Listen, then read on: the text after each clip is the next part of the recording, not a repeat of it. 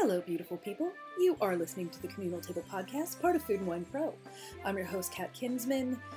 Oh, no one needs to tell you that this holiday season is just different than others in a whole lot of really extremely terrible ways. So, to me, more than ever, it's been really, really important to seek out those moments of joy. I mean, we're in the middle of a pandemic, seeing this industry that we all love so much just in such a state of uncertainty, and I find myself grasping for just moments of happiness wherever I can find them, whether it's spinning around in my chair to sniff a citrus blossom, or making something really nice to eat, or ordering from a restaurant that I really, really love. These moments are super important. And while the December issue was coming together this year, issues are planned so far in advance. We're working on stories for 2022 at this point. We had no idea what the holidays were going to look like, and had to make a whole lot of pivots and change. And this incredible team really rallied and made an issue that I think is incredibly special and really reflective of personal traditions for a lot of people. I mean, I know, for me, I'm not a person who loves Christmas a whole lot, but this year I'm finding just these things that maybe I took for granted in years past, and really ritualizing them and enjoying them. And the stories that are in the magazine and on digital reflect that same sort of feeling. So I brought in a whole lot of voices for this week, and I can't wait for you to hear what these people have to say about their stories. If you got the issue, read along. If you haven't gotten it yet, go out and grab a copy as soon as you can before it leaves the newsstands. And I'll include links to all of the stories at the end of the podcast. But we've got Melanie Hanshi and Josh Miller talking about Spitzbuben. And did we include this segment so we could say Spitzbuben a whole lot? Sure. But you also get to hear some of the great energy of these colleagues of mine talking about these cookies that are just so important to them and really tied to especially Mel's identity. And then you'll hear from Josh Miller again, talking with Paige Grandjean from the Test Kitchen in Birmingham. And they have together made this candy extravaganza. It is the lollipops, the gummies, the brittle of your dreams, all of this incredible sugar work that you might have seen out in the world and thought, oh, I can never do that. Oh, thanks to the wizardry of Paige and Josh, you sure can at home. Sarah Crowder you hear her name on this podcast every week. She is our photo director on digital, and she paid homage to a singular family tradition of hers called the Flambeau Jambo, and I can't wait for you all to hear about that. And we've got the incredible Paolo Breseño Gonzalez and Khushbu Shah getting really deep and nerdy on masa and making tamales, the kind of tamales that Paolo grew up eating in Mexico. It's such a special story and special tradition, and here we go. Welcome to the Boobin and Feelings Show. I believe we have a theme song that Melanie Hanshi was just singing. If you would care to favor us with a tune, Mel. Boobin and Feelings. Okay. I was going to try to harmonize, but I figured that was a bad idea. Oh, so. No, it's a great idea. We are recording this on a Friday each from, I am in Brooklyn, New York.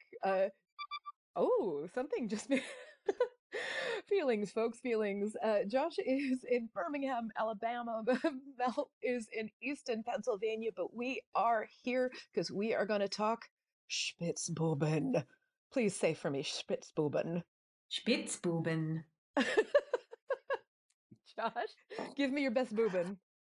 I'm trying to work my mouth like Mel does, so she's like, Spitzbuben.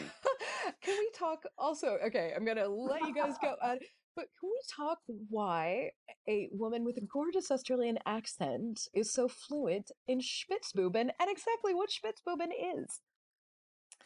I know it's a bit of a crazy thing to hear an Australian speaking so authoritatively about a Bavarian cookie. and that's what we're talking about. Spitzbuben actually means cheeky boys or little rascals in German.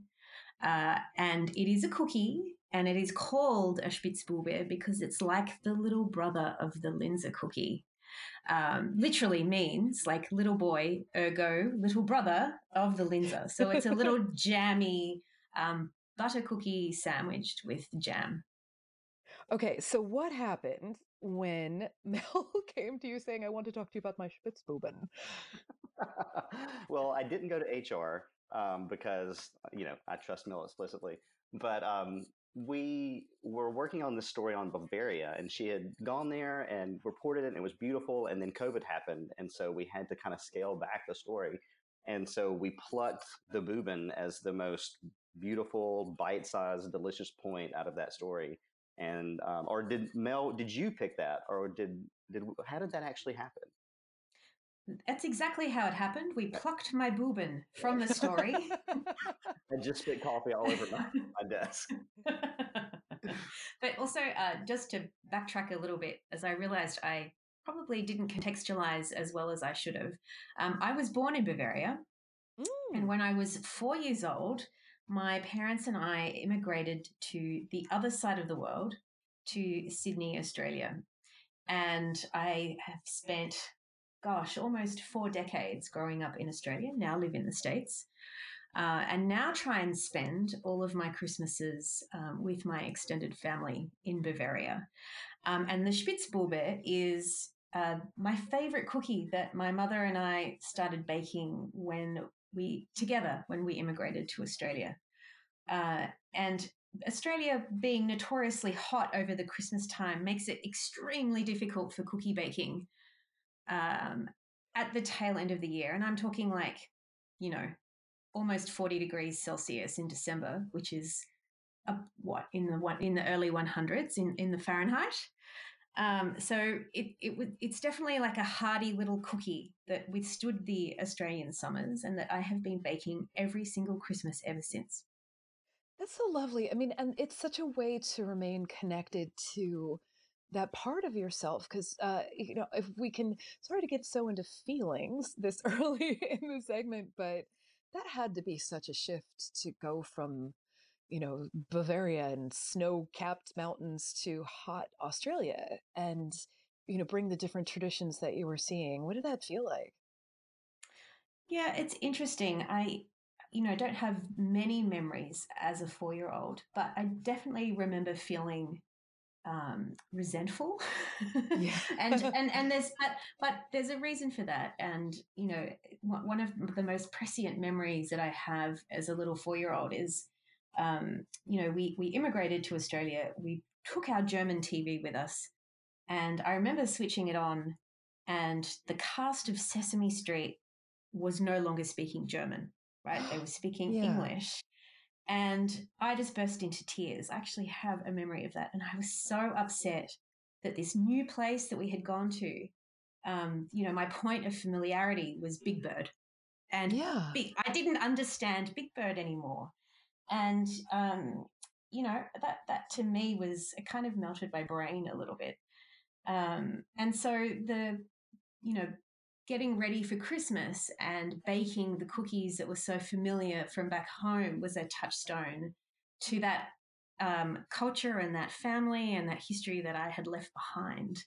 And at the time, I didn't quite understand what traditions or what, festive traditions Australia had. Like, it was a very strange place, and it didn't really make sense to me. And I think that I was always a little bit leery. I was like, why are these people eating turkey and English pudding in the intense heat? Like, what is their tradition? What do they have? Like, they don't have Spitzbuben. And growing up, there was definitely that push pull.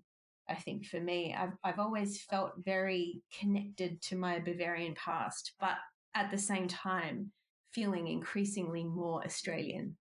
But for me now, Bavaria is nostalgia, and it's family. And now you're separated from both of those, and we all are all, hemmed in a geographic fashion this year. So I feel like cookies are really, for a lot of people, an emotional touch point this year. I wrote an essay for the site about these cookies that my grandmother used to make, and finally getting a hold of those recipes. And I'm actually scared to make them because I'm so afraid it's not going to be the same thing that I made growing up. And Josh, do you have a cookie that ties you to? First of all, like I never assume that people like holidays. I am not a person who really loves Christmas, so I never go into it with that assumption. But people usually like cookies of some sort. Is there a particular cookie that gets you, Josh? Well, I do have a cookie, and it's remarkably it shares DNA with the Spitzbuben. And I actually got in trouble with my mother for this cookie because I've described it in print before as being like a humble, basic, simple sugar cookie. Oh, you called your mother basic? I did. And still to this day, she was like, well, we're going to make my humble, basic cookies, Josh, if you want to join in. And I'm like, Mom, I didn't mean it that way. I meant it like in the realm of like beautifully decorated, elaborate cookies. I appreciate the simple. And her feelings are still hurt. And if she hears this podcast, it's going to drive the knife deeper into the wound. But I don't think she does podcasts, so we're safe. But yeah, it's just a basic sugar cookie. The dough is very similar to the Spitzbuben dough, and we just whisk together some confectioner's sugar and cream and some food coloring that is like Technicolor, and they're kind of atrocious by the time we decorate them, but it's just part of the fun. And I think that's why. Go ahead. Oh no, I was just saying that's what is the beauty of Christmas cookies. They don't have to be pretty. They just have to hit that emotional point in you, and they can be messy as hell. They can, Right. I don't know, that's the joyful thing of them. Right. And that's one reason why I really love these Spitzbuben is because like they're as simple to make as my mother's simple, humble, basic peasant sugar cookies. Wait, you just called your mother a peasant now. Yes, I'm trying to find even more like derogatory adjectives to layer onto this. But the Buben are that simple, but they're so elegant. And I think the other thing that levels these guys up is the brown butter. And I want to call it brown butter with Mel a little bit because it's just the most dreamiest part of this process. And Okay, can we talk about that? That is an upgrade for just about anything. If y'all want to talk about your brown butter journey, I am here to bathe in it. well, it's just so luscious. The only tip I have for it is starting out with a stainless steel pan because, it takes a while for you to coax the butter to its proper brownness. And if you're working with a dark pan, you can't see the subtle shifts of color. It's a lot by smell, but when the milk solids start to brown, it's really great to be able to have a light colored surface to be able to kind of see it in relief. But I always get a little nervous that I'm going to take it too far. And I feel like when I did mine, it was a little too light. I was wondering if Nell had any kind of touch points for achieving the proper browned butter golden goodness. So I actually take my brown butter quite far to that point because what I'm looking for is that really toasty intensity right. that you get. And I think the closest thing I can describe it to, like I actually think browning butter is a lot like caramel, right? So when you're making caramel, the lighter the caramel, the less intense the flavor. And the darker, the further you take your caramel, the more intense the flavor is going to get. And I kind of view browning butter the same way. But to your point, Josh, definitely use a light pan. So, you follow your nose, but you want to watch the visual of the butter changing color. And, it can be a little bit scary because it sputters and bursts and yells at you while it's in the pan. And that, if you're not used to browning butter, that can be a little bit confronting. You're like, should it be hissing at me? And it should be because what you're doing is you're cooking off the water from the butter to leave the solids, and the solids are the bit that are caramelizing. But yeah, I tend to follow my nose, and then towards the end, when it's really hissing and sputtering at you, I make sure that I'm stirring it so I can kind of see under the foam, because you know how it gets really foamy on the top, and you're like, what is going on under there? And then it finally subsides, and you can see that color, and that's one of the most satisfying things in cooking, I think. Oh, absolutely. that moment of alchemy when it just transforms? Like, are these traditionally made with brown butter, or is that sort of a fancy thing y'all did? They are not. That is a fancy ass Mel upgrade. I think of that you as such a thing for folks listening. Mel and I sit next to each other at the office, and I'm missing her fiercely. And she is a very fancy person with very fancy tea service on her desk and everything all the time. So I'm not surprised that you upgraded the boobin. Yes, well, so they're traditionally just made with butter, but about a decade ago, as sort of experimenting around with these guys, I remember seeing a cookie recipe for brown butter, and I thought to myself, why have I never thought to use brown butter in cookies? And so I was like, well, I wonder what the Spitzbuben would be like with brown butter. And then I decided to team that with brown sugar because I wanted like layer and layer of like intensity on there. And then it sort of kind of went from there. And I've over the years used different spices. And then this year I was like, oh, maybe I should try making them with cardamom and specifically a fresh cardamom ground from the pod because I had stumbled across this really amazing spice brand called Burlap and Barrel who do single origin spices. Oh my God, they do a great job. Oh, and they have this cardamom from Guatemala and it's yellow and it's called something fancy like cloud forest cardamom or something to that effect. And it is so citrusy and fragrant and intense. And I use about the seeds from about 5 pods and I grind them up. And they go in with the dry ingredients. But there is something to me about that alchemy of like a brown butter that you've taken quite far and this really intense, fragrant, citrusy cardamom and them just getting together in the bowl that just, I think, really makes it an intense cookie. And actually, then I think the next element of that is the jam, right? And it's like, what jam am I going to pick to really bring out and complement the brown butter and that cardamom? And for me, that's apricot. That works really well together. But you know what's been really lovely? People have been baking these Spitzbuben and uploading them on Instagram and tagging us in. And people have been using rhubarb and ginger jam, or they've been using Speculoos butter instead of jam completely, or they've been using, say, a curd or dulce de leche. And I think that's beautiful. Like, at the end of the day, the cookie is a canvas for whatever filling. I want a shirt that says that the cookie is a canvas. I just want Mel to read any cookbook to me. Just like, let's have story time every night and it will put me right just in a very peaceful, calm place. I thought you were about to say I would put you to sleep. I did start to say that, and then I self-edited. I was like, no, this is going in a wrong direction.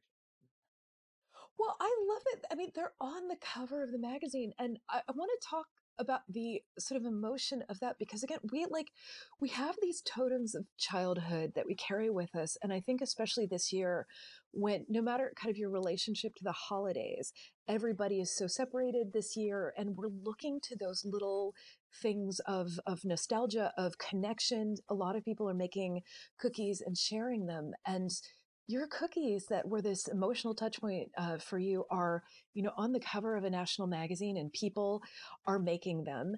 And that's got to be a really, amazing thing. And they're making it theirs too, which is a really cool thing. And, I'm curious about the emotional impact of that. And also, for Josh, making somebody else's, family recipe and stuff, that's a stewardship. That is a certain amount of responsibility there. Cause I know that like when we had the caterer for our wedding, make family recipes for us, they were so nervous about getting it right. Let's talk about like what this is like to that feeling of like, hey, here's this trusted family thing. I'm making it, and I'm making it, how do I get it right? It's really funny.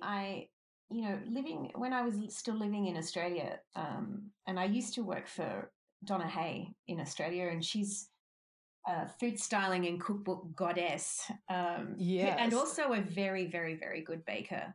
And it was really nice at Christmas time to be able to bake Spitzbuben for her. And she really, really loved this cookie, and so did all my colleagues. And I'd sort of developed this reputation for my bourbon back in Australia, right? And it was really lovely to move to the US and to then indoctrinate my new colleagues with my Spitzbuben. And so they've kind of developed a little bit of a cult following amongst my friends. And, you were saying before, Kat, this is a year that I'm not going to be able to see my Australian family, and I won't be seeing my Bavarian family. And it's really nice to know that it doesn't matter where we are in the world, we'll all be baking these. But the added layer of joy this year is that all these strangers out in the world that I have never met are all of a sudden baking this cookie that is so meaningful to me and it has brought me so much joy. It's just amazing. I love it.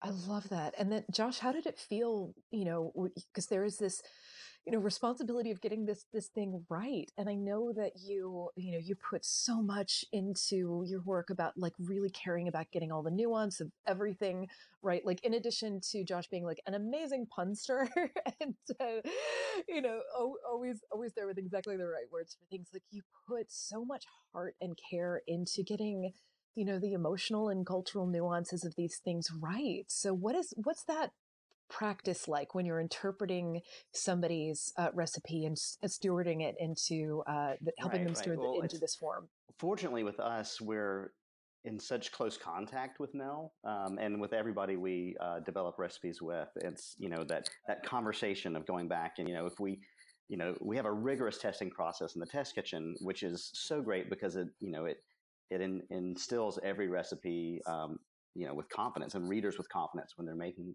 these beautiful recipes. But to be able to go back to Mel and be like, we wanted to add a little bit of flour here to make the dough a little bit easier to work with. Or, if our reader doesn't have this wonderful cardamom, can we suggest a range so that they get that same hint of a punch of flavor. So it's, it's just keeping that communication alive and making the testing process be more of a discussion as opposed to like a rigorous, heartless kind of scientific process. It becomes a collaborative process where we're all coming together to take something that is second nature to her, right? This cookie recipe that she's, is kind of etched in her DNA at this point. And then expanding that so that anybody at home can make it with the same confidence that she has, that she's been making it her entire life. So that's kind of the fun part is to connect with it on that level. And I know it's hard too, because usually like if, we're geographically separated, generally speaking, but even more so now, I know it's probably hard when you can't say like, hey, come on over to the kitchen and, hand them and see that look on their face, because you can read somebody's face and be like, oh, they got that right. So. Right. Yeah. And with this case, it's funny, but it's like some recipes are difficult to nail down like this, but this was one that came through and, from our first developer to our cross tester to our photo team, everybody who tasted it, it just kind of rang that note of trueness where it was like, this is an amazing, delicious cookie. Like it's very straightforward, but that does not take away from its deliciousness in any way, shape, or form. And it was just kind of, it just rang that holiday note of like you said, of joy. That it's funny that a cookie can do that, but this cookie does that. It also does that because of the way it sounds, right? So the joy comes from saying it and from eating it, Right. Because you feel sort of naughty when you say it, right? And it means like naughty, doesn't it? Naughty, cheeky. Yeah, naughty, cheeky little boys. So if somebody wanted to, share this, I had just done a piece for the site about like, best ways to ship cookies and stuff, but do you have are these shippable cookies? Could you make them and, send them through the mail or drop them off at your neighbors? Like, is there any particular sort of care of that?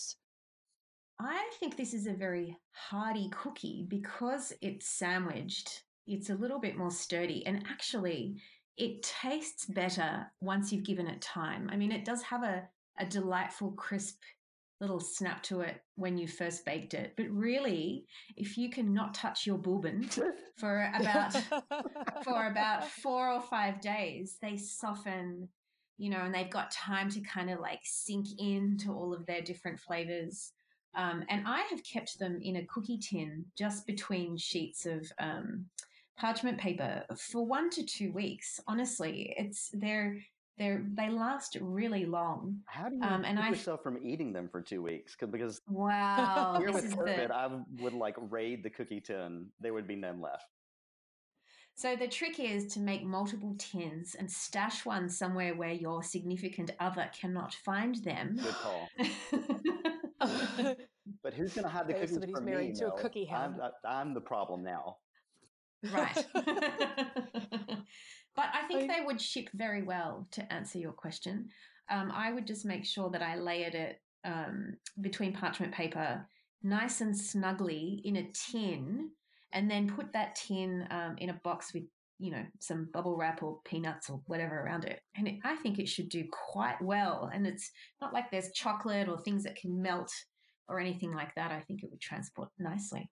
Okay, so there's a little cutout in the top of them, and I know people are want to get creative with the shapes and stuff. So they're a cutout cookie, but then there's also a cutout in the top layer. Have you seen any of the people who are making these on Instagram or wherever, like play around with that? Oh, absolutely. That shape. Yeah. What's the best stuff you've seen? Well, traditionally, the outside ring and the inside cutout would be cut with a fluted cutter, right? And so they look very pretty and dainty, like little flowers. But my go-to has been cutting out a little star out of the center, which I just think looks very whimsical and lovely. But I've been seeing people doing little diamonds. Our fellow colleague Nina Friend had these cutters that had like tiny little 4 little holes that cut out of the top that looks like a bit of wizardry I'd never seen before. But you can cut any sort of shape you desire. But Josh and I were actually talking about this earlier. Not everybody has fancy cutters, and in fact, friends of mine were saying, "Oh, I don't have any cookie cutters," so I used different sized glasses. Drinking glasses. And Josh, you were saying you didn't have a cutter for the center, right? Right. Well, I did for like the regular size, like the 2-inch, I think. But then when I did the cutout to the 2-inch, it left me with like a perfect 1-inch circle. And I was like, well, this is even cheekier. These are perfect. But I didn't have like a 1/2-inch circle to cut out. So I like went rummaging through my kitchen drawers and I found a tiny funnel for a flask.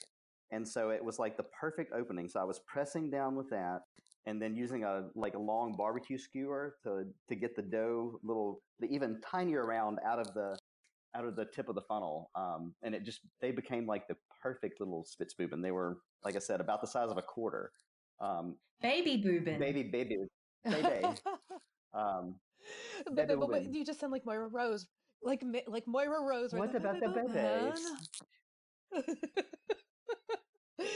I just, this whole thing it just fills me with such joy because I tend to think of cookies as just like the most perfect carrier of joy for this or any season, and and I know how much pleasure and delight it brings to both of you to be able to share that, and like I honestly get a little emotional thinking of all these people getting to make it this year and in their isolation and sending it to people, and it's just thank you for making this magic.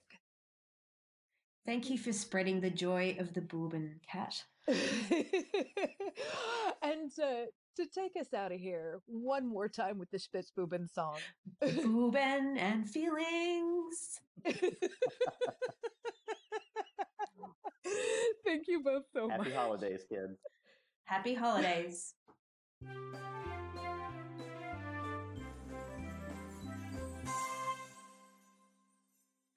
My goodness, it is the sweetest time of the year, and I am ridiculously excited to have Paige Grandjean and Josh Miller for this segment, because if y'all have not seen their glorious candy spread in the magazine or online yet, what are you even doing with your lives? I mean, this is not a critique. I realize we're all up against so much right now, but like this is just like pure shock of joy to the system. It is science, it is art, it is cooking, it is beauty. Paige and Josh, thank you for bringing this beauty into our lives.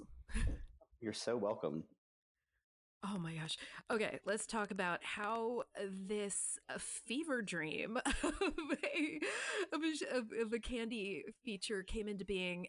And can you rattle off what candies are covered in this? Wow. So this started off as like a fever dream between our fearless leader, Mary Frances Heck, and Paige. They kind of batted around some beautiful candy profiles, some flavor profiles around, and then came up with this. Like you said, it's a fever dream of candy. So in this beautiful spread of pages, we have some. What do we have, Paige? We have red hot lollipops. I can't remember their actual names now. White chocolate swirled malted milk fudge, some kumquat Riesling gummies, some peppermint rock candy, some surprisingly vegan coconut ginger caramels, some pistachio rose brittle, and then those red hot lollipops that we talked about. So yeah, just it's an embarrassment of sweet riches in this magazine. Oh my gosh, Paige had been telling me this has been in the works for how long? Gosh, Paige, when did y'all start this? Right after we started working from home, I think. So April, March, somewhere in there. Yeah, because you were like delivering candy to Mary Frances's house, weren't you? Yeah, I was cooking candy all morning and then having a sugar high and riding my bike over there with candy, dropping it off. Fueled by sugar. Right. I don't know if our listeners are familiar with our testing process, but back before COVID times, we all worked in this same beautiful building where the test kitchen was upstairs. And so we would have tastings, 2 scheduled times a day, but sometimes in between, where we would sit down at a table and taste everything and compare notes and troubleshoot. And when COVID hit, we had to completely pivot. So some people were cooking from home, and we were definitely editing from home. And so Paige was super awesome to be the one woman candy shop on bike to deliver those goods to us. Actually, if you two would share with our listeners, a little bit, lift the veil here and talk about what that testing process is usually like. Because, Paige, you work for other brands in addition to Food and Wine across Meredith, right? Correct. I'm probably 95% of what I do is for Food and Wine. I do a little for Southern Living, like health, all recipes. But it's pretty much mostly Food and Wine at this point. Okay, and how long have you been working in the test kitchen? About 6 years now. Okay, so had you hit on candy before? I have not. This is definitely a first. Okay, so when all this comes to light and you both realize, like, okay, lockdown is happening, it is fundamentally altering the way that you are testing recipes. Can you talk about what it's like, how you work normally, and then how you had to shift? Because this is so fascinating to me, how nimble y'all have been during this whole thing. Right. Well, Paige, I'll tee that up to you. I mean, to start, the normal process is we have scheduled tasting two times a day, every day, Monday through Friday. So like just before noon and around 3 o'clock. So we have a tasting table in the test kitchens, and we all show up, and we have scheduled testers who come and bring recipes to the table. We taste them, we critique them, we go over notes, we go over problems, we troubleshoot next steps. And then we taste them again and again and again until they are perfect. And then they go to cross test, and then they get shot, and then there's the magic. But Paige, how did your process shift when COVID hit? Whenever I pitched this story, I was definitely planning on relying on you and Mary Frances to taste everything and give me feedback. Right. But I guess I started testing everything at home, and I guess burning sugar in the house is not ideal. Oh my gosh. So you're doing this all from your home kitchen right now. Exactly. It wouldn't be a big deal at the food studios in like a 40,000 square foot space, but when you're sleeping right above the kitchen, it's a different story. So do you think the smoke alarm at your house is more annoying, or is it more annoying at the office when it goes off and everybody has to evacuate? At the office is definitely more entertaining. Wait, how often is this happening? Just for folks who are listening, I'm in New York, they're in Birmingham, so I'm not seeing all this happen. How often does this? Maybe like once a quarter. Yeah, not too often, but it's happened like the past, like 2 times in the past 2 weeks, maybe. Oh my gosh. And I'm thinking for folks who are listening as well, like, I mean, this sounds like kind of a glorious job, like getting to taste things 2 times a day, but when you're doing it for a living, it can be kind of arduous. There's a reason we exercise a lot, biking, running, whatever you do. We often don't pack lunch because you never know what you're going to have. Of course, in this case, it would have been like you're having candy for lunch, and then we all go into a sugar coma and drink as much coffee as possible to match the high. But, yeah, because I know on taste test days when we've just been, not cooking, but tasting like, a dozen of some particular kind of thing, that can be, it sounds like a really glorious thing. And honestly, sometimes it is, but, it can be pretty intense. And if you're doing candy, I can see why you're riding your bike just like fueled up from all the sugar.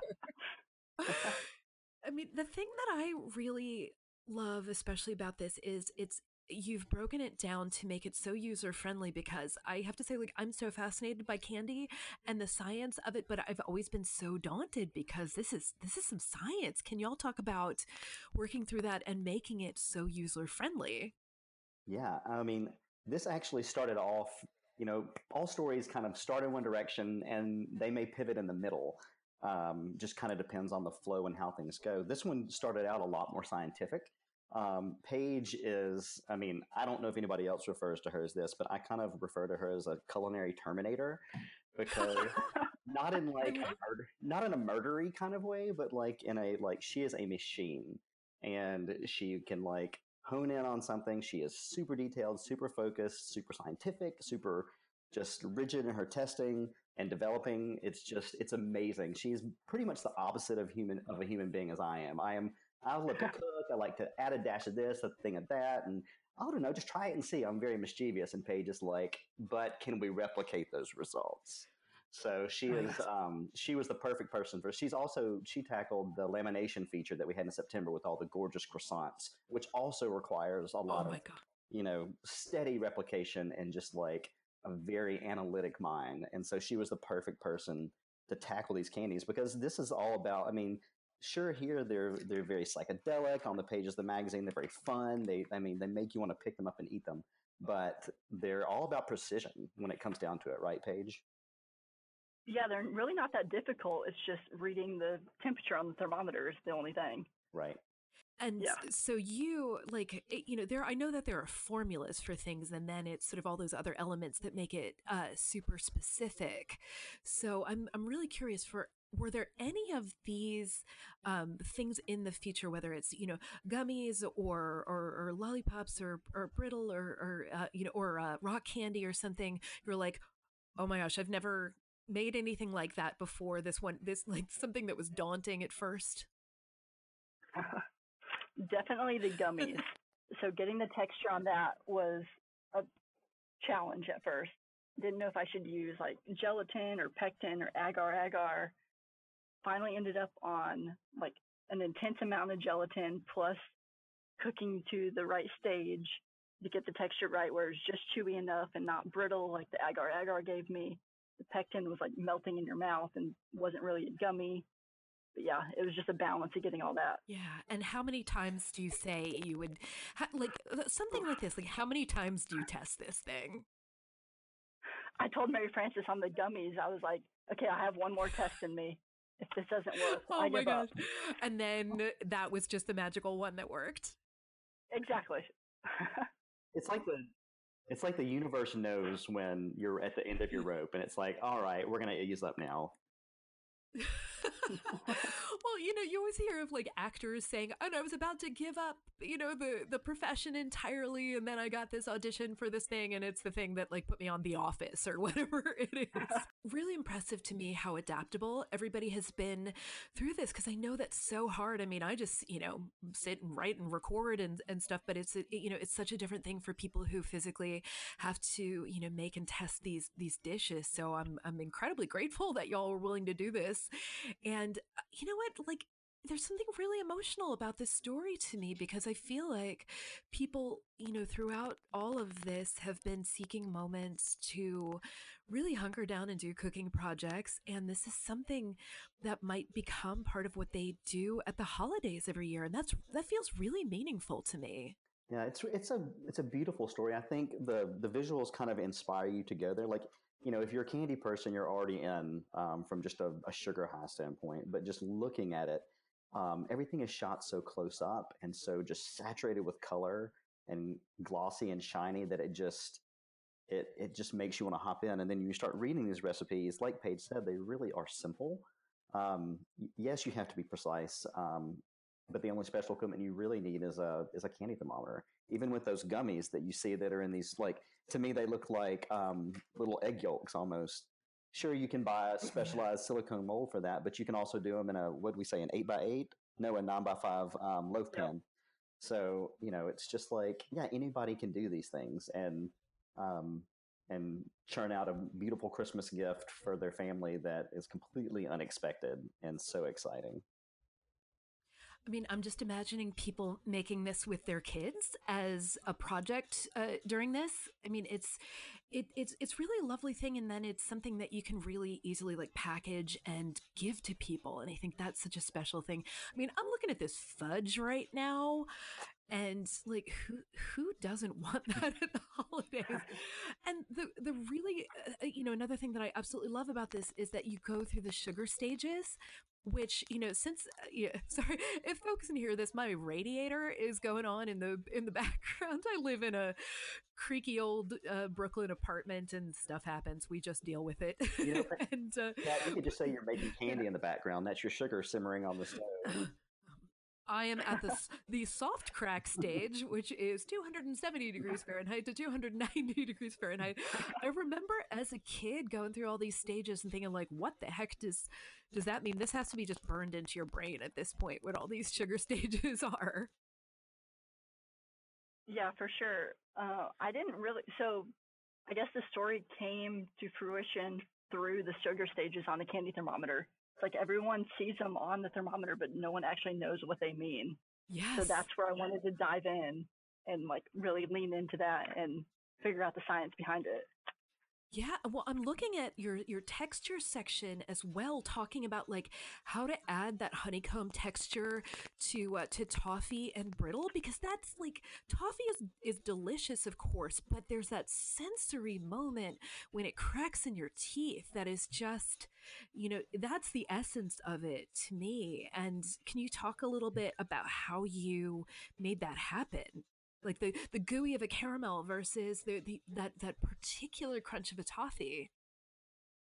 Yeah, so one of the really great examples between textures cooked to the same temperature is like a nut brittle, so like a peanut brittle, and a saltwater taffy. They're both cooked to salt or soft crack stage, but it's how you manipulate the cooling sugar, and aerating it affects the texture drastically. I feel like with kids doing at-home schooling, like, this should just be a unit. Like, they should just teach, like, what best science class ever. Right, it is the best way to learn science. Paige, talk about the interfering agents. I feel like that's so fascinating. Wait, you're not talking about like Russians here in the elections? Like, not today. Yeah, so interfering agents they affect how the molecules realign after the candy syrup has been heated. So mainly it's corn syrup, fat, and acids. Corn syrup is mostly glucose, which if you look at candy or like a sugar granule under the microscope, it's like 1-to-1 fructose and glucose molecules tightly packed together. But the corn syrup is primarily glucose, so it affects the ratio and throws that off. So they can't realign completely together whenever they're cooling. So that's what prevents them from packing together and creating like grainy candies in the essence of fudge. It keeps lollipops translucent instead of cloudy or gritty. I mean, I'm looking at, all these gorgeous images of this, and those gummies have such a gorgeous clarity. to them. And that's so much of a part of like when you get those sort of I feel like there are more and more like artisanal gummies these days, especially ones with like CBD in them, and they're pretty. They're sort of not. I mean, I love a Haribo. Those are great, but this is it's like grown up Haribo, and I'm looking. You're using one of my favorite stealth ingredients here, citric acid. Can we tell the people about citric acid? Well, I tried to eat a spoonful of it during testing, and that was a bad idea. Okay, what did your face look like during this? I love sour candies, and I will eat them until my tongue is raw. But straight citric acid is a terrible idea. It just sounds like something I would do. Is Josh kind of like the mischievous elf in the kitchen? I have to ask. He's painting a picture of himself here that makes me think. They take great joy in giving me like Thai chilies and hot things to eat. They're like, see how hot this makes? Because like my forehead will sweat. Like they enjoy torturing me, and I let it happen because I think it's fun. And I do want to talk to you also about gelatin and and sort of the use of that in marshmallows, because I feel like that's one of those like really super winter project friendly kind of thing, and people get maybe a little bit nervous about gelatin like they might with sugar as well. What should people know about working with gelatin? So in the fudge, it creates a coating around the sugar molecules and prevents them from realigning and creating a gummy or like a grainy fudge. So it's like a foolproof way for creamy, silky fudge. So it's really cool in the application. Oh my gosh. And these swirls in it are just so incredibly gorgeous. Like I'm really excited. I have a few really fun molds, and I might and I'm thinking I'm going to try some gummies over the weekend. We're about to get a snowstorm here in New York. I think this is kind of the perfect thing to be able to do. I have one ridiculous question to ask.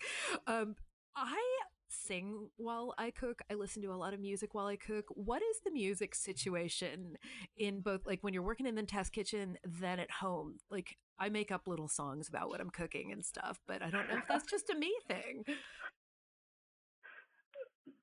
For me in the test kitchen, my test kitchen mate listened to a lot of 90s hip hop. So that was the choice for everyone. Oh my gosh. I'm thinking of all these like hip hop songs that involve like sugar and candy now.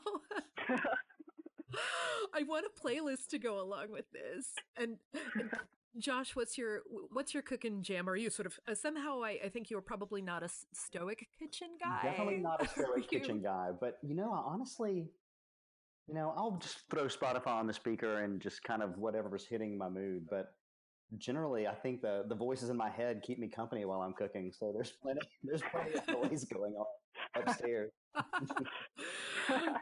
Okay, gonna put you on the spot.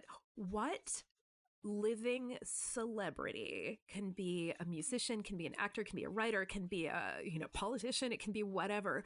Which living sort of well-known person would you want to make candy for, and what would you make for them? I'm the wrong person to ask about pop culture. It's all right. It's all right. I would love to.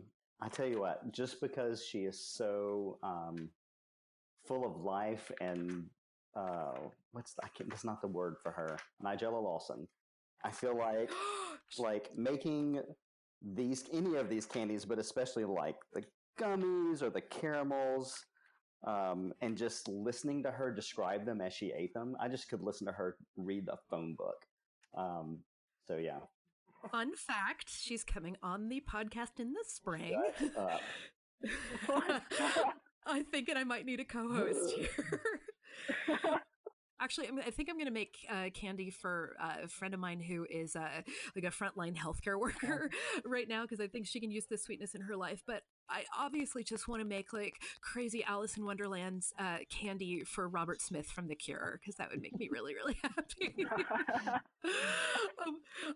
Paige, are there any, like, so I'm thinking, it doesn't have to be pop culture. Are there any like cookbook authors or chefs or something like that? You'd be like, yep, this is my candy. I'm giving it to you, you lucky person. I think Nancy Silverton, just to get her critique and hear about that. Ah, dreamy. And what would you make for her? Maybe this pistachio rose brittle. Oh my gosh.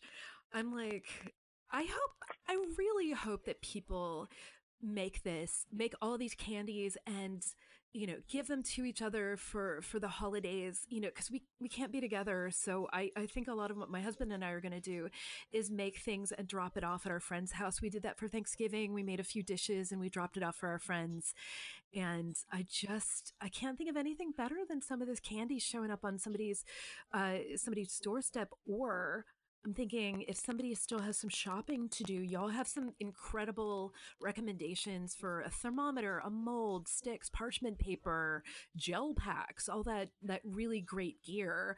And you could give somebody the gift of like making candy of their own. That's a really good point, because we're all going to be inside for a little bit longer at least. So why not dive in, do a deep dive on a new project if sourdough is so 2020? What even is time, Josh Miller? Like, who even knows anymore? I don't know what it is, honestly. No, it's y'all have put a super sweet end to 2020, and I can't tell you how much I personally needed that. So I want to hear from you, you know, more and more about what you're excited, you know, about doing in upcoming episodes. You know, fingers crossed here that we will get to hear more of you on some additional podcasts to be named later. Maybe we'll have to cut that part out or not. I don't know. But thank you so much for spending your time. I just really appreciate it. Thank you, Kat. Hope everybody has a great holiday. Yeah. Thank you. Folks, I have 2 words for you, and they are Flambeau Jambo. And in case you have not heard of such a thing before, that is because it is the holiday tradition of Sarah Crowder, whose name you hear on this podcast every week as I thank her for incredible photo work. She has written and photographed and crafted this incredible essay about her family's glorious holiday tradition. Welcome, Sarah. Thank you, Kat. Thanks for having me, and thanks for letting me write the piece. Oh my God, there's no let here. There's mostly me begging you, because I feel like I saw it on your Instagram, like over the course of the past, you know, year or two, and it was like, okay, so what is going on here? There is fire, there is revelry, there's all this. Could you explain what a Flambeau Jambo is? Sure. The Flambeau Jambo is our holiday ham. We have it every Christmas. And what makes it Flambeau is we douse it in Jack Daniels and then set it aflame. Like you do, like as one does. But this is the thing is, like, this is a long-standing tradition in your family. And like what always gets me, like, first of all, you're amazing on Instagram, and can you give people your handle so they can follow along with the magic as well? Oh, sure. It's Sarah E. Crowder. Yeah. Sarah with an H. Yes, the correct way.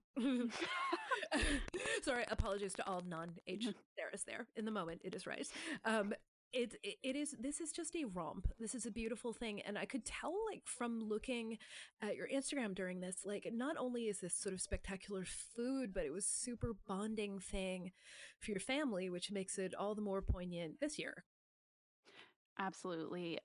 This will be the first year that I am not home for Christmas in all my years. I actually realized that thinking about how it was going to be my kids' first Christmas. Mm-hmm. Not being at home, and it was in thinking about that suddenly I realized, wait, it's my first Christmas not going home. I think I've been alive a lot longer. Yeah, because we were talking about this story, and you all of a sudden had a moment. And Yeah. like, so I mean, at holidays, we're all kids in a strange way, Mhm. because it's whatever your relationship is with a holiday, like there is often some point of nostalgia. It might be a song, it might be food, it might be a tradition. And from what I could tell from your Instagram, you're somebody who really loves hanging out with your family, and it's full of joy and color and merriment. I do. I actually really enjoy my family. um, I feel very lucky to be a part of a large extended family that gathers during the holidays and has a lot of rituals and traditions that kind of make up that time of year. And I don't think I always knew that, obviously, because I do it year after year. But in sitting down and thinking about this essay and kind of putting all the pieces together, I realized, wow, it's a huge production. So many people and events go into making what I think of as Christmas. And now that you've got a couple kids and you're the grown up, I Oh, mean, so much of it's this is true. on you, because you think of it's funny, like at holidays you think of yourself as like this perpetual kid, but then there's this Mhm. moment when all of a sudden you're like, wait, I have I think, oh my gosh, I'm gonna get in so much trouble with my family for not knowing. I think it's 11 grandnieces and grandnephews. Oh, wow. and Wow. and and seeing that, it's a whole thing. Like my nieces and nephews are all in their 30s, 40s, maybe one in their 50s. Like, so Mhm. it's a whole thing. So when I say I have like all these grandnieces and nephews, it's it's such you know a funny thing to see it through a child's eyes and wonder how they're taking it all in. Like, Mm. do you remember your first flambeau? I don't. I feel like it's because it's been in my life since, well, it's been a part of the family since long before I was born. So it's just always been there. It's been there every Christmas. So I can't remember like my earliest memory with it. I just remember it always being there. And I want, because it's been such a long-standing tradition, I want to uphold that for my kids so that they have that kind of same special thing. And kind of going back to what you were saying about the kids, we also, I realized how much I have relied up until now on everyone else making that holiday special for them. I actually did very little up until this year. We don't even give our kids Christmas gifts. They get so, so much love, attention, and of course, even presents during the holidays that we've done almost nothing except show up, which, I think I mentioned in the essay that I had probably taken some of these traditions for granted. And this was maybe, this brought that to light. Let's get into some of the nitty gritty of this, because All right. okay. So in the story, you were talking about how you have some traditions in your family that are things that other people might do, decorating sugar cookies and going caroling. Some other things that are maybe not with some other families too. Can you tell us about a few of those? Sure. I believe the one I referenced was that we have Christmas boots. So instead of Christmas stockings, they don't look like cowboy boots at all. But boots that are made out of like oatmeal canisters. So they're cylindrical with the little front part. And I have a picture, but so I can show you later.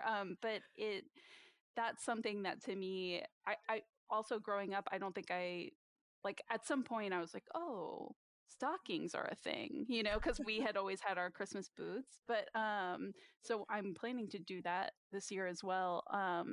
A big one for me is that my grandma, so we gather on Christmas Eve. My extended family gathers on Christmas Eve, and my grandma recites a poem that she actually learned in grade school, a Christmas Oh, poem, and she recites it every year. And so we'll be doing that via Zoom this year. So we'll still have a version of that. I'm excited for. what are some of your other very particular family things that you do? Well, so as far as the meal itself, we've mentioned the flambeau jambo, but the entire meal is pretty much the same from year to year, and that includes some typical stuff like sweet potatoes and corn pudding. We always have potato rolls, and we always have Waldorf salad, which I don't think Yum. is me. Yeah, I don't think it's like that strange of a thing, but I don't have it any other time of the year, so I very much associate it with Christmas. And ours is, I actually don't know what like a traditional Waldorf. You can. It's I like don't know if you grapes, yeah, know. like grapes and walnuts Yeah, and mayonnaise and yeah. apple. Yeah, I really think crunchy.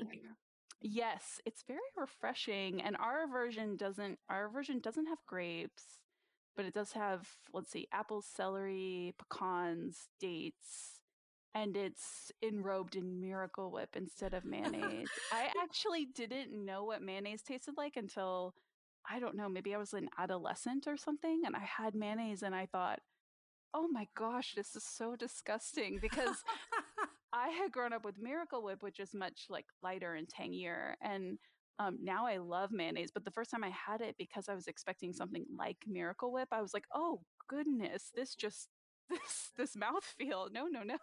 Where did you grow up? In Virginia. Okay.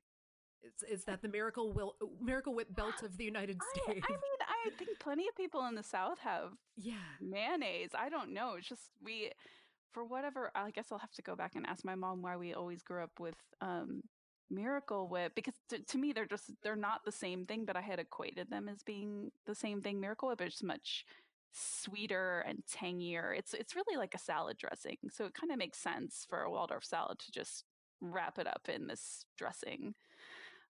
What else is on? And that's not the only place Miracle Whip plays in the meal, right? No, it's not. There It's is a dish in not. particular that you know the one I'm So, talking about. yeah, the most polarizing dish on the menu is our pea salad, and it's made up of canned peas, American cheese, pickle relish, and Miracle Whip. So you have had people reveal to you over the course of since this piece has come out about their feelings about canned peas. Yes, Kat, I can't believe how many people have confessed to me their love of canned peas. Do you know what I think it is? I think it's okay. What I think it's like is the difference between fresh and canned tuna. Mm-hmm. You can like both, but they're Yes. just not the same thing. Right. It's an entirely different beast in the way that like cranberries versus like, cranberry sauce in a can is different. Right, exactly. You can like both of them. You just it's difficult to compare them for sure. I feel like I've seen a salad like this on salad bars, like maybe in the Midwest or the South or something. And like it took me seeing what it looked like in these gorgeous photographs to be like, oh, okay, I get this. Because when describing it at first, I was kind of like, I don't know what that actually looks like. And there's some glop to it, but like some of the best things in life are gloppy. Love a gloppy food. And there are some other key elements to this feast. Well, aside from I didn't mention this, and I know you hadn't heard. I didn't mention this earlier, but when it comes to the ham, we have to have Durkee. I think it's called Durkee's famous sauce. It's like one of those mayonnaise-y, mustardy sort of sauces. But because it's this specific recipe, of course, it has this particular nostalgic flavor to me. And we've had it every year, and so I made sure to have it this year too. I was able to get it on Amazon. So I'm so glad you were able to I feel like a lot of people are hunting down those very specific things. Like at Thanksgiving, I needed to have Bell's seasoning, because for me, like that's that quintessential flavor of all that stuff. It's just that particular blend of herbs and spices. It's just like, oh yeah, we're in business now with that. And other people have other things, but to me it's that. So do you have Durkees on anything else or just Flambeau Jambo? Is it like I only put it on the Flambeau Jambo. Yeah, that's it. And it seems like there was some history also as to how it became Flambeau. Oh, right. So I had never asked this question before, and so writing this essay made me start asking a lot of questions. But where did all this stuff that came, was started before I was born? How did this come about? And my grandma said that one year, so this was, I want to say it was like 1970.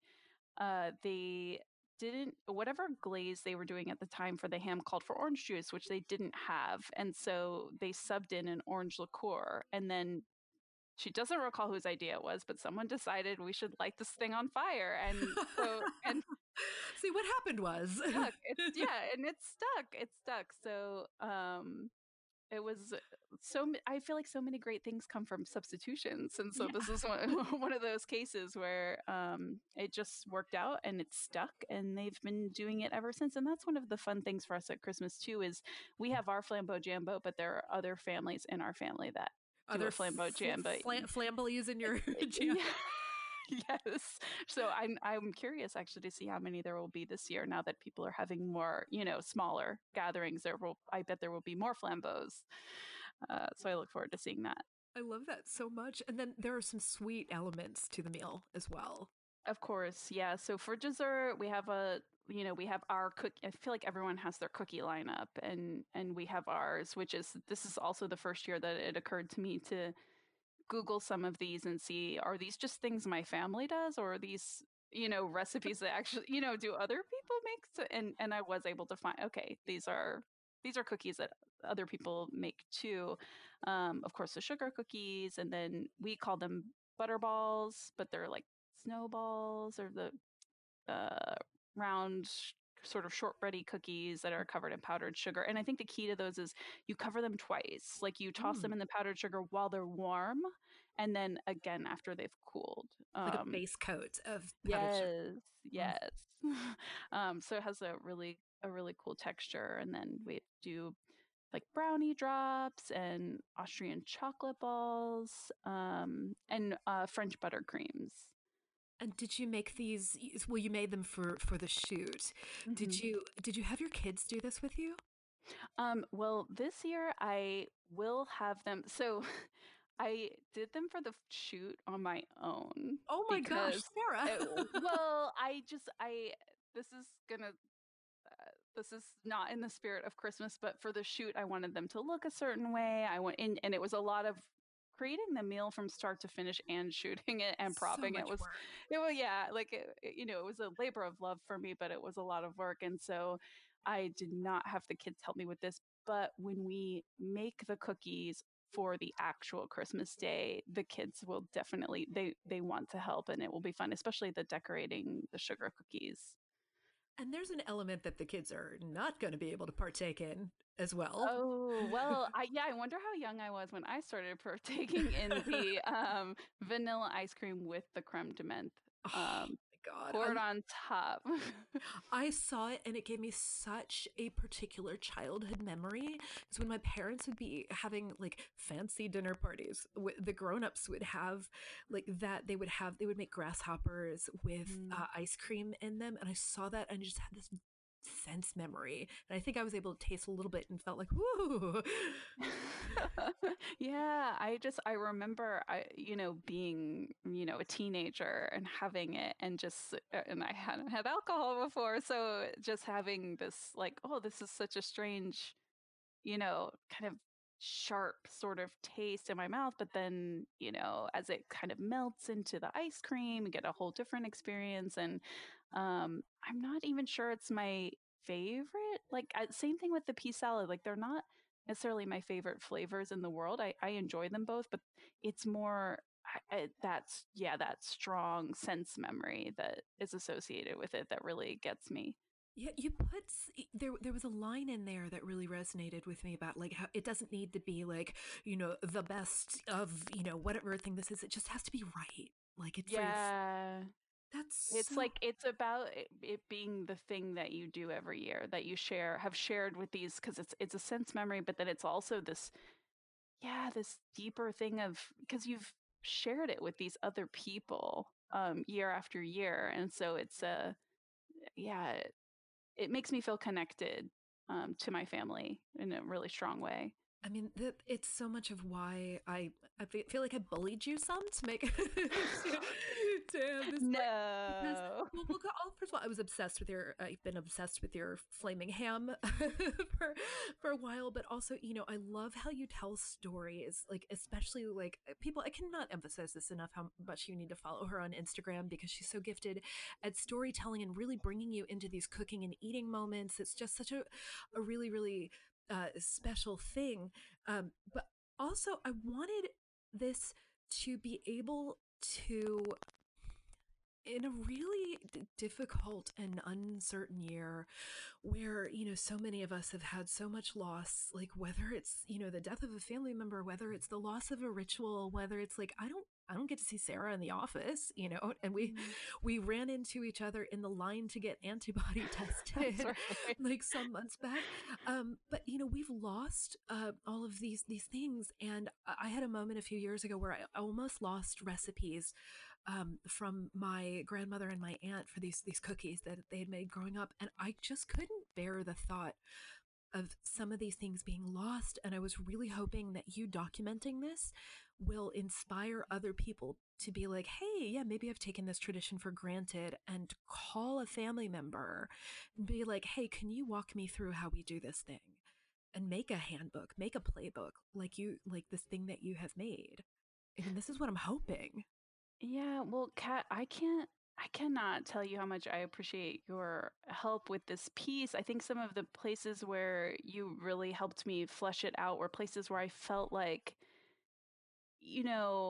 there are a lot of things I want to write about related to this that maybe are better suited for my journal or something. And I felt a little strange about not I'm happy to talk about my life. I feel like I'm an open book in a lot of ways, but just I think I kept thinking like, well, why would anyone care about this particular piece, or why would so kind of holding back just because I didn't want to bore people with kind of the minutia of my life. And you really helped me see where I could add detail that might actually inspire someone else to kind of take a similar journey or look at their holiday traditions in a way, in the same way that's been helpful to me, or a similar way. I mean, I really feel like this is the year that we have to allow ourselves grace in imperfection, in just remaining alive. That whatever, happens this year, it is, a strange time outside of time. It feels like, and there's going to be a lot of, PTSD and ripple from this, but there are these, I just think these moments of connection are so incredibly important. And, I really like, I just have visions now of people sort of, seeing what you did and be like, wait, not every family does like X, and like calling an aunt or, somebody and saying like, please, can you, take pictures of this or get on Zoom with me or something like that. And really being able to talk it through. I think that'll be such a, I don't know. I think you've done something so special here, and I can't wait to see like how other people interpret this, and even if there are other flaming hams out there. I would I would love if someone would come tell me that they have a flaming ham. There has to be someone, right? Like this is the wonderful thing about sharing your work on the internet, is being able to reach other people who've had like these similar experiences, and it just makes the world feel a little bit smaller in a good way. It really is. And I just, you bring so much joy into my life on a regular basis, just with your personhood and your talent and your skill. And I cannot, now I want to see like the documentation of your Easter feast and stuff. So I'm just gonna, next up, that'll be my series. I think so. I just want like life at the Crowder House. I think this is so beautiful. Thank you. Actually, okay, so if people now are following you on Instagram, which they should have ideally done while they're listening to this, if people wanted to flag their flambeau to you, should we come up with a hashtag right now? Is it hashtag Flambeau Jambo? Wait, yeah, that hashtag's got to be Flambeau Jambo. Let's keep it simple. I haven't even searched that hashtag. I wonder if there's anything out there. Oh my gosh. So we're going to put this in the show notes, and so people will be able to reach out to you with their flambeaus. You have lighted the way. You have carried the torch. I was like throwing all these terrible puns at you. No, they were perfect. They were perfect. Being the keeper of the flame. And somebody on Twitter commented that this is even more important than like keeping the Olympic torch lit. Oh, that's so sweet. Oh, so thank you so much for this, Sarah. And I can't wait to see what the next holiday holds. Thank you, Kat.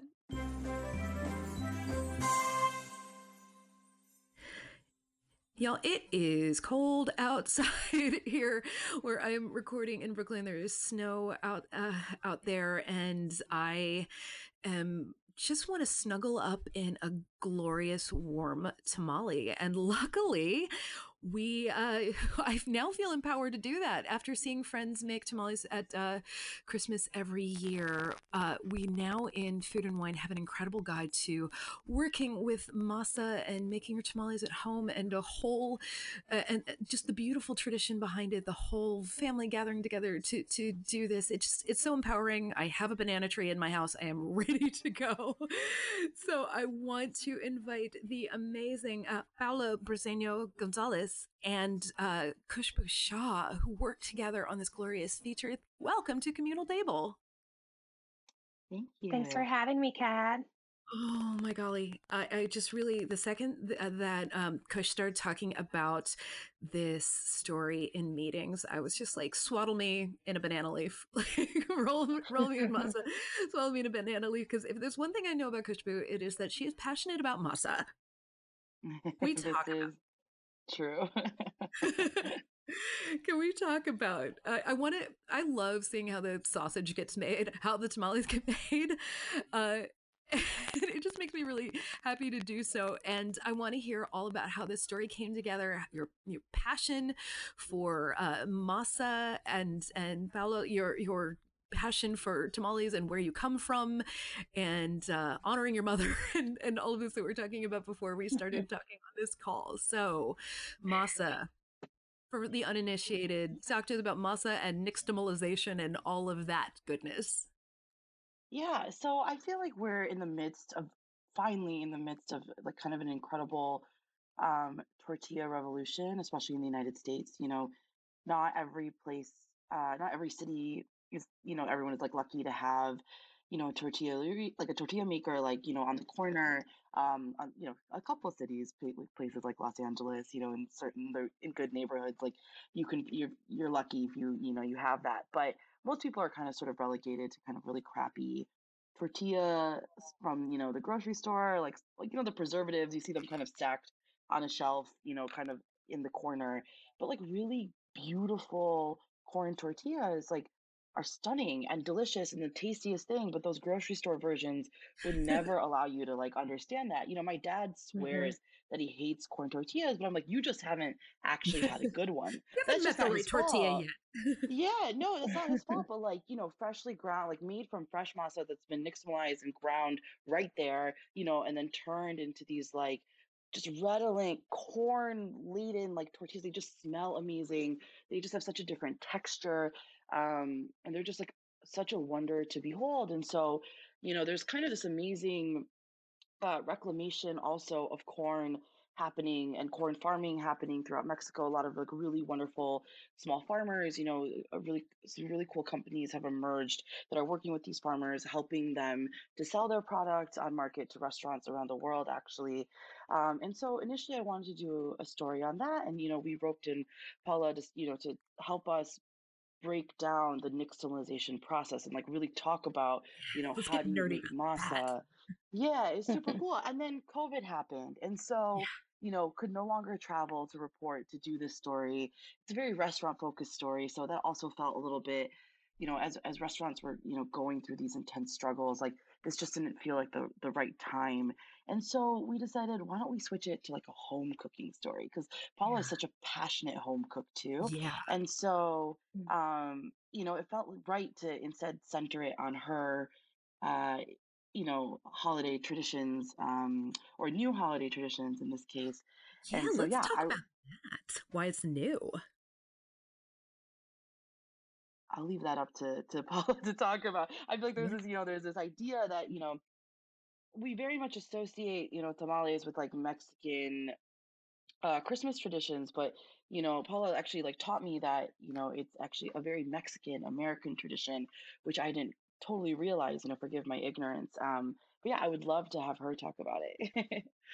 Um, well, my journey with Nixtamal and Masa really started when I moved to the United States. I moved to Portland. I got a scholarship ride and moved from Puerto Vallarta, where I'm from, to Portland. First time in the States, barely spoken English, and I remember walking the grocery aisle, and in Mexico, where, of course, we have tortillerias on every corner, like where you buy fresh tortillas, like super piping hot, and you buy them every day. Like you never just like store them in the fridge and, go through a stack. So, you're always working and eating a very fresh and superior product. So going to the grocery store in Portland, I remember seeing the stacks and stacks of corn tortillas and had such a particular smell. Like I could smell it's something I'd never smelled before. And, I was so puzzled by it. I'm like, what is this product that just sits on a shelf? And, so I bought it and, I was homesick. I was super broke and, and I could not eat it. I was like, this tastes nothing like corn, nothing like I've eaten my entire life. So that's when my journey with Nixtamal started, that I was like, I can't, there aren't many Mexican restaurants around me. And this is something that is so important to me. I was so homesick. It was really the only, the only thing that I had that, I just felt connected to, Mexico and, as a recent immigrant. So that's when I started making nixtamal at home and really, just my family came to visit one time and I asked my brother to bring me this like steel mill and he had to carry it, in a like an 8-hour layover. And he arrived with a backpack and he was like, I brought you your mill, and he broke my back, but here it is. And, started working with Nixtamal. And, I think for me with tamales, it's something that we ate year round. And I think what Kush was saying that, this wasn't something that I made during Christmas with my family. We have tamales. It's a street food. Like you have them, when you're on your way to work, you grab a quick tamal de pollo and, with salsa verde. And that's what you have before, you head to the office. And in school. And, that's just something you grab at the bus stop. And, there really isn't like a ritual around it. It's a form of substance, just like how you find it in, like with tacos, right? So, this wasn't something that, that you got together here, at your holiday table, at your Christmas table to make. So when I moved to the US, that was one of the first things that I was fascinated by it, that, my friends here and my husband, who's Mexican American and grew up in LA, this is something his family made every year. And, I love tamales. So I was like, well, this sounds like something that I want to do too, now that I'm, here in this country. And no, I've never made tamales during Christmas. I ate them throughout the year, but I just love, that communal and tradition, around this, around this dish. And, there's just so many different regional variations that, you go to a friend's house and they make a certain kind with, there's even this rock called tepescoite that in some families they use, as opposed to using baking powder. And, you soak this, stone in water and then you add that to the masa. And that's what you use as opposed to the baking powder. And it has more of a mineral flavor. And that's very, specific to certain regions of Mexico. And, that's where I, was able to really experience that, the regionality of, what it is to make any tamales in Los Angeles. I mean, this story is such a beautiful journey through the process and the variations. And, where I grew up, like there just wasn't that. And after I moved to New York and started having more, introduction to all of these, I loved it so much. But there still is just that small canon, of flavors that are at places like you can just have sort of like a chicken mole one, like a green chicken one or something like that. And this is so empowering because there are several places near me that sell masa, and I just want to go in there and play with flavors and all of that. And it's such a bigger world than I had ever known. And when Kushbu started telling us about all these variations of it, she boggled my mind by talking about a sweet one. Yeah. So, I mean, sweet tamales are really a classic. And, you normally have strawberry or pineapple, and they always have raisins, and I'm just not a fan.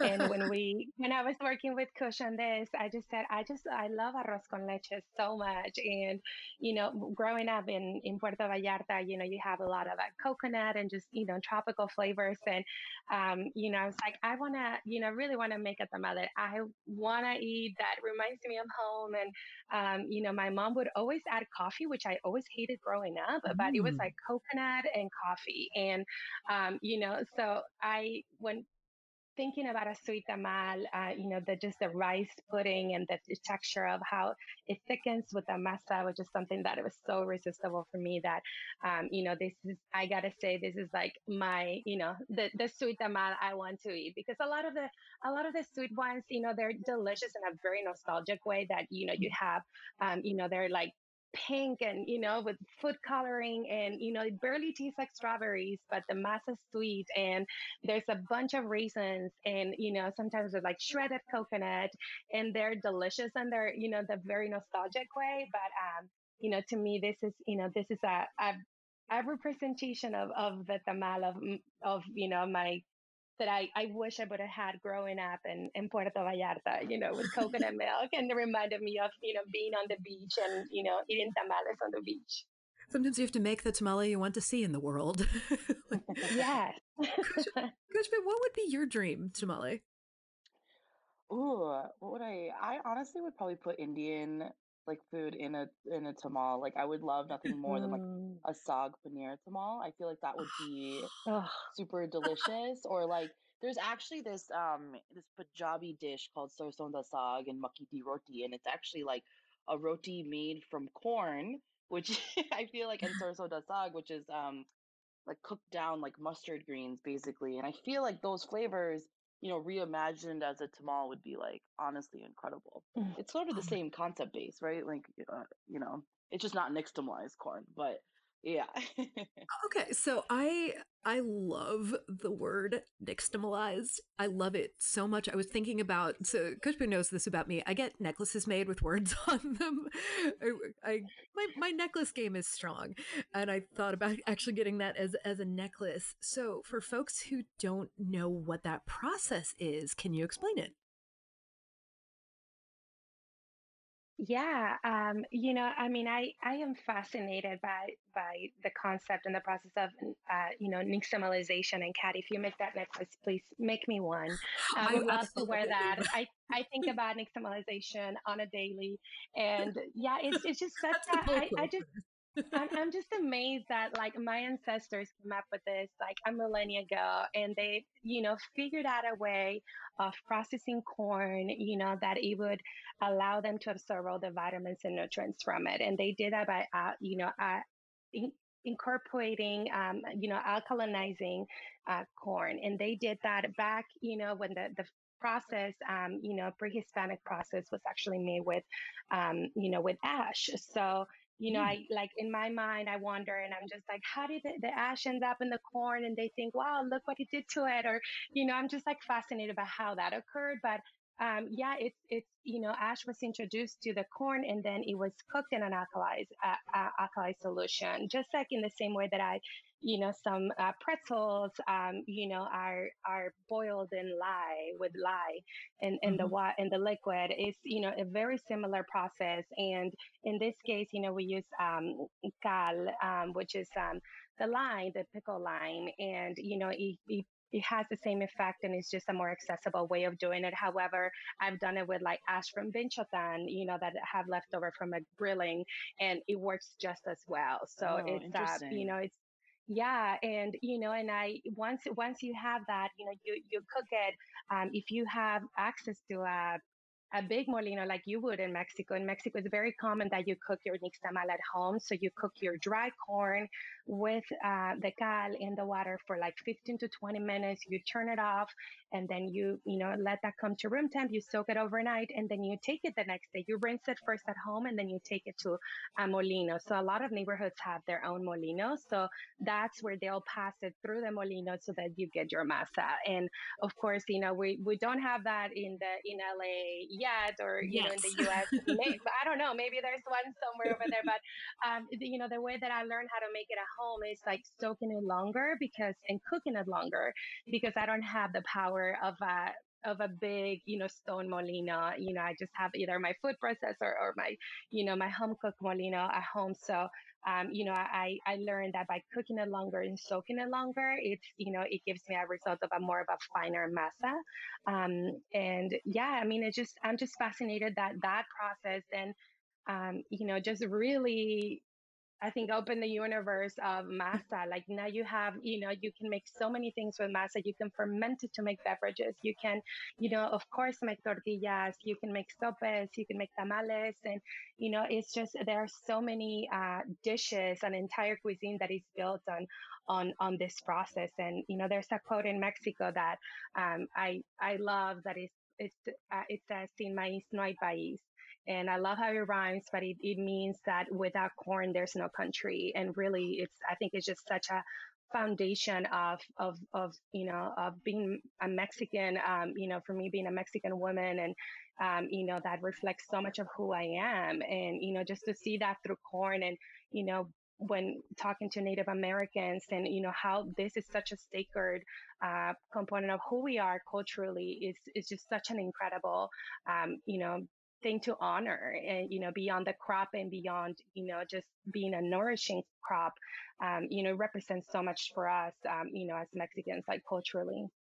I think that's such a perfect way that I feel like everybody has something in their culture that is this fundamental sort of thing that maybe we take for granted. And I think in these times of, you know, scarcity and danger and all this kind of stuff, I think a lot of people are taking this opportunity to reconnect with those things that maybe they took for granted for a long time, or maybe they somehow knew processed as special at some particular point. But because we're, some people, a lot of people are quarantined at home and where they are. Some people are quarantined like far away from, where they're from. But there are those things that really tie us to that place and make us grateful for it, or make us miss that. And there might be a particular corn or particular tortilla or something like that, and it just is that fundamental thing to you. And I love that Kush was getting so into the weeds on kind of figure out where people could actually, get these things and support these growers of corn, and get these things to, to make this stuff at home. Can you both talk a little bit about like that, as Kush was saying, like that sort of revolution or renaissance or something like that, this golden age of this, and having access to this better, the yellow corn, the heirloom maize, all that stuff, and kind of where that stuff comes from. Where are you seeing this happen? Yeah, there's a lot of, there's this amazing company called Tamoa that like works with, they literally hit the ground and like, work with a ton of single, like just small farms that are not commercial, by any means, or not large farms by any means. A lot of them are growing heirloom varietals, single varietals.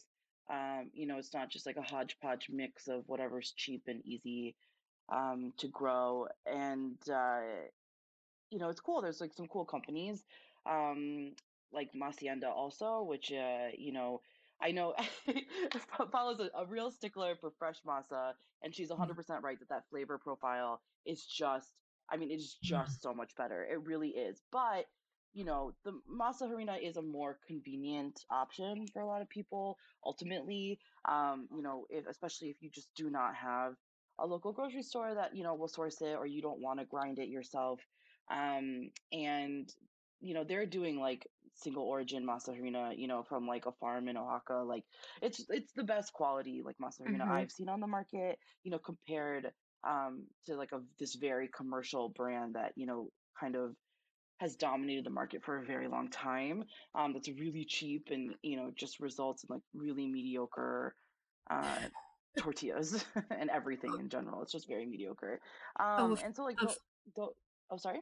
Oh, sorry. I was just going to say, a friend of mine in upstate New York, who's a chef, was growing his own corn for the tortillas and making them. And they were absolutely incredible, his tortillas and his tortilla chips and everything, but where he was cooking, and he was, and he was charging for it on the menu, as he should, and people were really angry about this.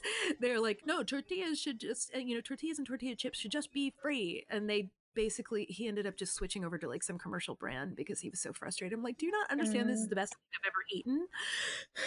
That's really disheartening. Yeah, I feel like the moment you have, tortillas or anything made from like freshly ground masa, like I, I feel like it's hard to go back like from that, like every corn tortilla has been ruined for me like since then. It really has. Like, I really struggle with it. And so, it's cool. It's cool to start to see it, at least in restaurants. It's starting to become way more common, for people to have masa programs in house. Masienda is also like a large part of that too. They work with a lot of restaurants to help them set up their like in-house masa programs. Or like there's places, like Kernel of Truth in LA that's like cranking out, fresh tortillas for like people to be able to eat. And I'm excited to see them hopefully eventually reach other cities too.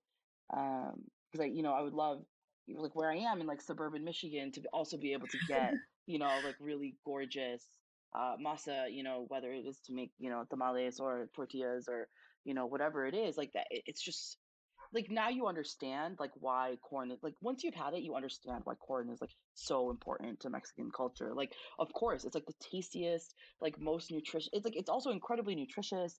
Um, when you nixtamalize it, like and like imbues it with like a ton of like vitamins and minerals, I think it becomes like a complete protein or something like that. Like it gains a ton of amino acids. Like there is like it's like a legit foundational building block. No, seriously, like No, I'm loving it. for culture, and it's super cool. And it's just I wish that like everybody in this could experience this. Like everyone deserves to be able to eat food like this wonderful and beautiful.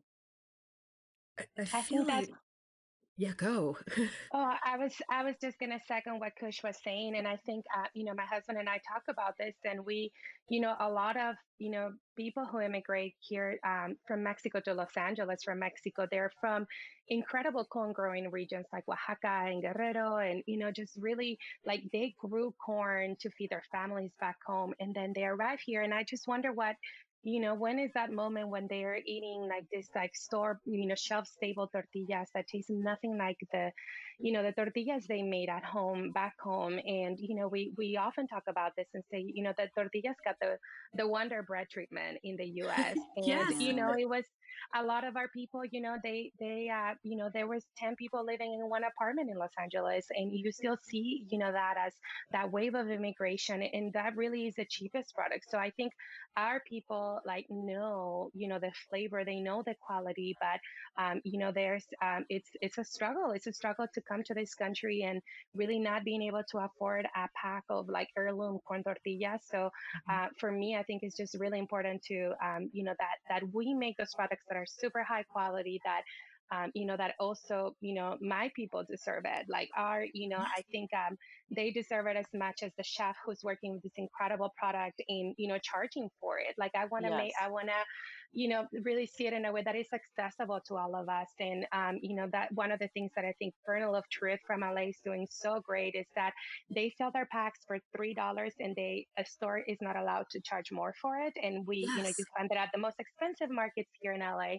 And, and they also say fresh masa and blue corn tortillas now. And they do it because they want that to be accessible to our people. And I think, the moment when that is the case, I think, there will be a shift in the way we think about it, not as as a filler, but really, as a component of, of the meal that you're eating that is equally as nutritious as, the meat you're putting in there. So, I hope and I dream about the day where it will be just as important as a sourdough, as, buying, when you go to a restaurant and you buy, you have your bread and butter and that's $7.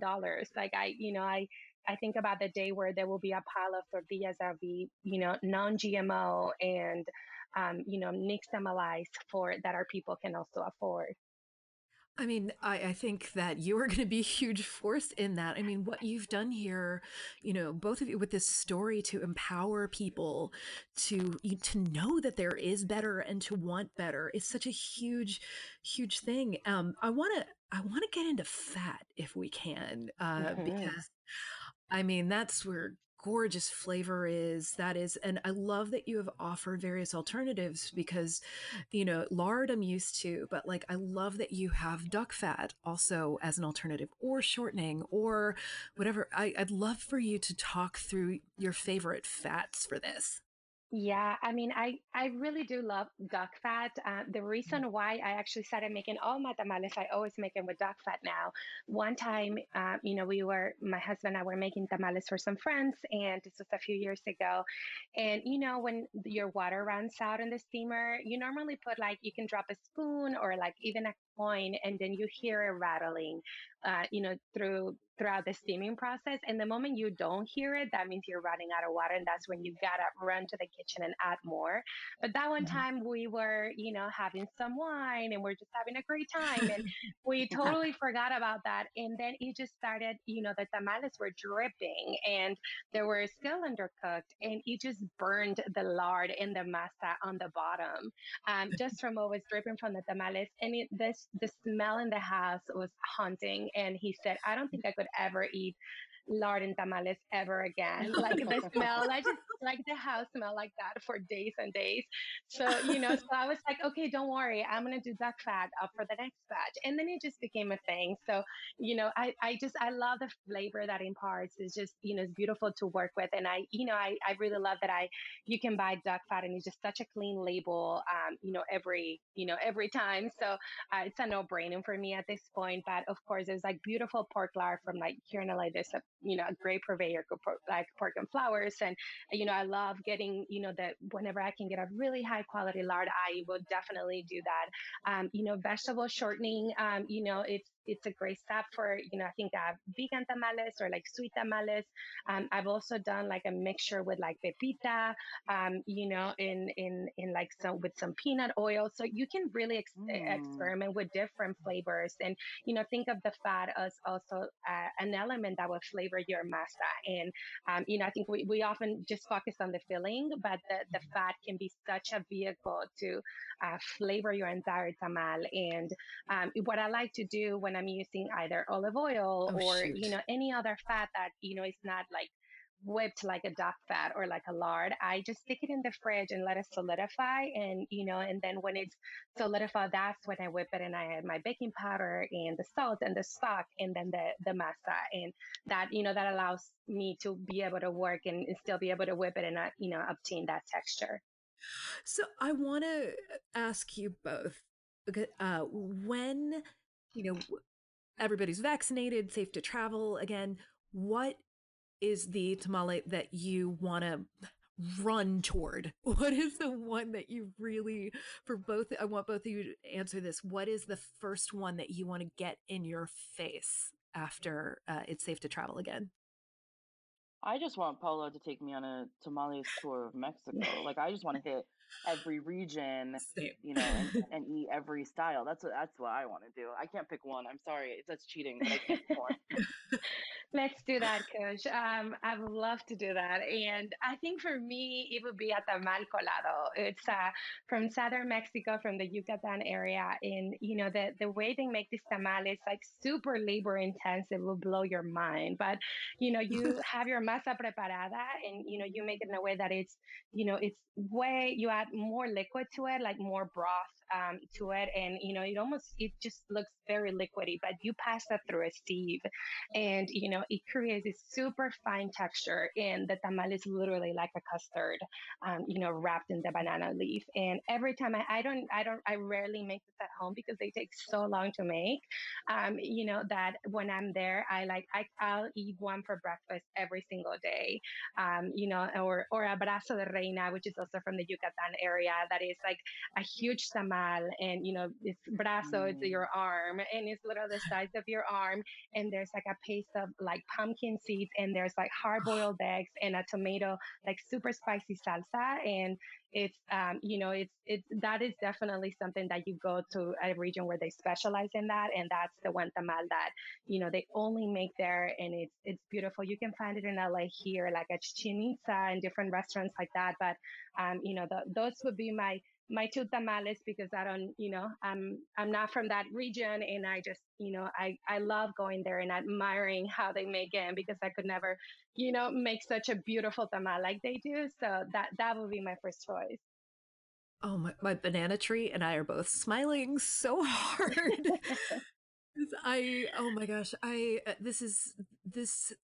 it's just a spot of sunshine in my day, because now I can close my eyes and imagine going on this tour and having all of these things. But until then, you have empowered me and empowered so many of us to try to make a stab at making this stuff at home ourselves, and maybe making a new tradition for ourselves. And I'm so grateful to both of you for making this story happen. Thank you. I mean, I was so honored to be able to write this story. And, this is an entire tradition for my people. I felt like I had, a way of tamales on my shoulders. And, I just really wanted this to be like true to our flavors and true to, the tradition. And, this is definitely my, how I've experienced that as a Mexican immigrant in this country. And, I'm so grateful to be able to share my story and, just the way I enjoy eating tamales and honoring the region where I'm from. And, to have that on a magazine spread that I'll be sending to my mom and my dad, and, blowing their minds that they'll be able to see their daughter there. And, the shrimp tamales that we grew up eating in the coast, that to me is just, it's priceless. And I feel so honored to be able to do that. Oh my gosh. Yeah, and the spread is like so sunny, and it was shot in LA, and you can just kind of see the California sunlight like seeping onto the pages. Like it's a really nice moment of escapism, especially if you're stuck somewhere like very snowy and cold. And that's it's kind of fun to like bury yourself in something like that and pretend you're elsewhere. I'm looking out my window at the snow, but in my heart is now swaddled in masa. Thank you both so much. Thank you.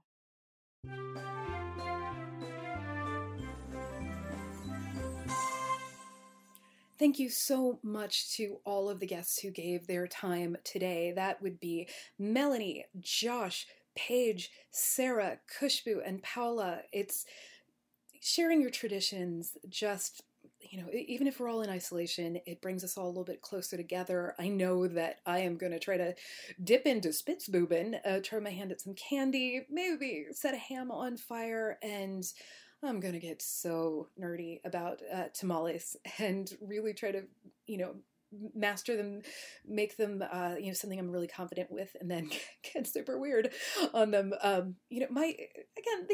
These are really strange times. And my husband is a huge fan of the Happiness Lab podcast. And he was telling me about a segment where they were saying that this might be the year where, because we can't do all the things that we normally do, to maybe do something that is just for this Christmas only. We're going to do, X thing. I mean, I think it's still, even if you don't celebrate Christmas, if you still, there are all kinds of holidays to celebrate. I, traditionally grew up celebrating Christmas, but definitely not my favorite. Whatever you do at this time of year, whether you're celebrating the lights or the change of year or Kwanzaa or all of the holidays that come around this time of year, like it's still a moment to, if you're listening to this, you've made it through an exceptionally tough year in human history and personal history, and it's good to mark those moments. There's a time to mourn all that we have lost, and there is time to celebrate as well. And I think it's really special to be able to coordinate food into that, and whether it's food that you're making a bunch of and dropping off for other people, or if you're mailing it out to folks, or even if you're making something for yourself, because so many people are in isolation, I still think that's a really incredibly poignant and beautiful thing to be able to do. In one of those segments, it's been a blurry few days, and in case you didn't hear, we had some audio issues recording this in a million different places. I was referring to the tradition that my family had, where my dad would read Dylan Thomas's A Child's Christmas in Wales to our family on Christmas Eve. He'd been doing that with my mother since before they were married, and it was a really just a beautiful thing. And there were all these incredibly loving descriptions of all the foods at the holiday party as Dylan Thomas is remembering, you know, all his family together at this snowy house in Wales. And it's always just meant so much to me. And in recent years, I've had my husband read it. My dad has recorded it for me. And for my dad, this will be the first year that he doesn't have my mother to read it to. And it's breaking my heart. So I'm trying to actually turn it into a beautiful moment. And I'm going to make a traditional Welsh, I'm probably butchering this. I'm trying to learn Welsh. This is my quarantine behavior. Pwdyn nadolig. So my pronunciation is terrible. I can write halfway decently, but it's a Welsh pudding. And I'm going to ask if he can get on a call with me and read it to me. It's just so important to have some of these traditions still going. And I'm grateful to all of you who listen to this podcast. It means everything in the world to me to be able to help share these stories of whether it's people in the industry, people who I work with, just being able to amplify other people's voices is really important to me. And it's really crucial to Food and Wine Pro, which is the section of the magazine and the website, and someday again in actual events in person, where we really look to how food is getting to people's tables and the stories behind it. And it's just a really special way to look at the industry. And, we're putting up stories all the time. This podcast is part of it.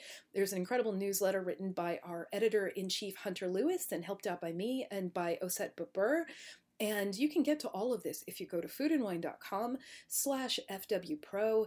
There's a link to the newsletter. Please sign up for that. And we won't bug you too much. We show up once a week and get together all of the most relevant stories. You get some words of wisdom from Hunter. You get the link to the latest podcast. Osset does an incredible job pulling together all of the news that you need to know for that week. Sarah Crowder takes care of all our visual images for the podcast as well. And we usually end the podcast a slightly different way, but you hear Kelsey Youngman's name invoked on this podcast every week because she sits us down at our Monday morning meeting and recites a mantra. She's a certified meditation instructor and one of the most soothing and kind-hearted people I've ever known in my life. So I'm gonna give you my regular send-off and toss it over to her. So, as you know, I want you to take good care of yourself until the next time. Now here's Kelsey. Hi, this is Kelsey, and I'm back with this week's mantra. Rose-colored glasses. As we approach the end of quite a year, I want to offer a little thought exercise. What would it look like to make the most generous possible assumptions about others and your own behavior? Not to enable or excuse or ignore bad behavior, but to simply assume the very best of others and yourself and move forward from there. How would it change your own reactions? How might it temper your words? Why not find out? Practice this week. May we end this year in a season of generosity, perhaps most especially towards ourselves. May you be well.